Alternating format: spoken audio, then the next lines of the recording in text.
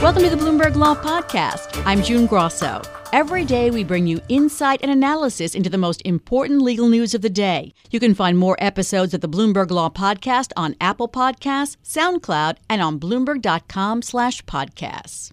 It's the first gun rights case the Supreme Court has heard in almost a decade, and gun rights advocates were hoping a new conservative majority would expand Second Amendment protections. However, the justices spent most of an hour-long argument on Monday debating whether to issue a ruling at all or to toss out the New York City firearms case, now that the city has scrapped the restrictions on transporting licensed handguns that were at the center of the case. Joining me is a leading authority on the Second Amendment, Adam Winkler, a professor at UCLA Law School. What's at stake in this case? Well, there's a lot at stake in this case. On one hand, it could be a very minor case. New York City used to have these regulations in place that restricted where you could transport your firearms, but they were very unusual and unique provisions. No other city or state has similar restrictions on where you can transport a firearm. So the court could rule in this case in a way that's very minor. But the truth of the matter is there's been several justices who've really been pushing the court to take a Second Amendment case so that the court can articulate broader principles for the Second Amendment and expand the scope of gun rights in America. Many legal experts were surprised when New York City changed the law and the justices didn't dismiss the case. And people were reading into that. Did you read into that? Well, it is always unusual for the court to eagerly seek out a case when the law has been repealed. However, this was an unusual circumstance. It's not often that lawmakers repeal a law the moment that the Supreme Court accepts an appeal in a case. So this was an unusual circumstance. So perhaps it wasn't all that surprising that the justices decided to move forward. But it did sound like from the oral argument that was heard in the case that the justices seem likely to determine in the end that this is a moot case and not issue a final ruling on the merits of the particular provisions that have been repealed. Chief Justice John Roberts, who could be a swing vote here, asked New York City's lawyer whether declaring the case moot would harm gun owners in any way. How do you read his question? It did seem that Chief Justice John Roberts was hyper-focused on this mootness issue. It could be that the court has so many big, high-profile cases coming before it this term that the Chief Justice wouldn't mind pushing off the Second Amendment case for a future date. And that's all it really would be. Ruling on mootness in this case does not save gun safety reform advocates from a Supreme Court decision. It's only a matter of time before the court steps back into the Second Amendment anyway. There's a bunch of cases that are awaiting the Supreme Court action on the Second Amendment.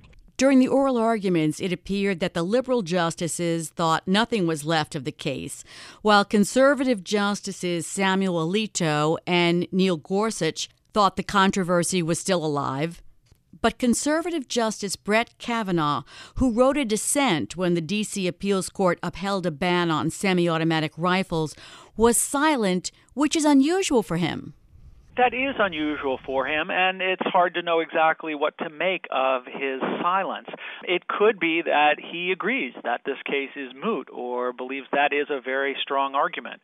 Even many of the conservative justices, even if they're eager to step back into the Second Amendment fray, are maybe reluctant to do so in a case where the provisions themselves have really been repealed, and a decision would come out in the middle of the 2020 election, inflaming the electorate all the more.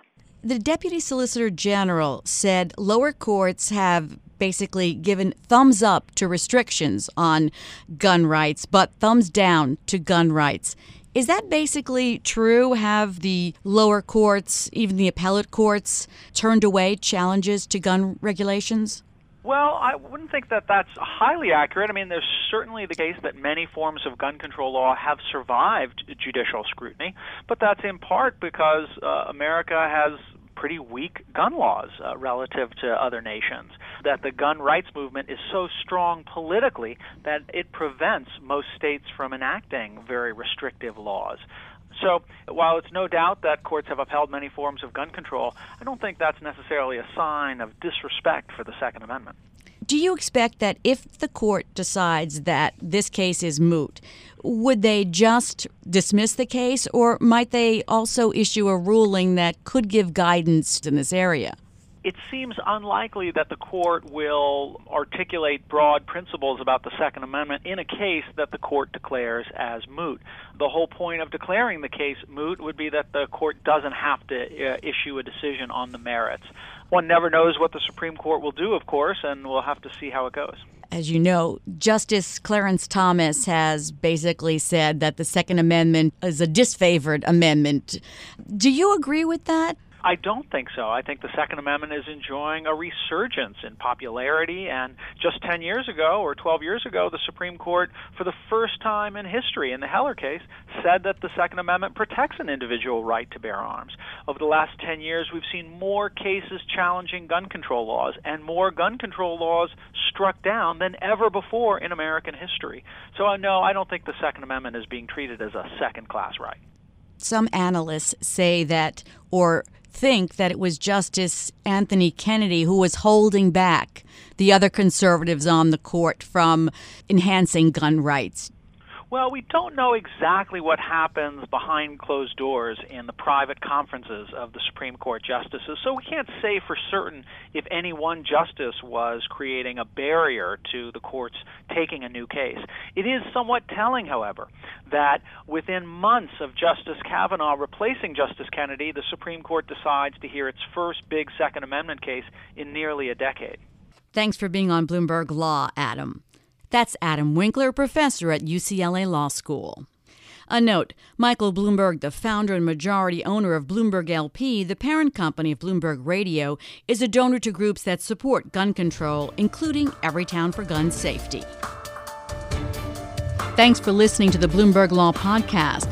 You can subscribe and listen to the show on Apple Podcasts, SoundCloud, and on Bloomberg.com/podcast. I'm June Grosso. This is Bloomberg.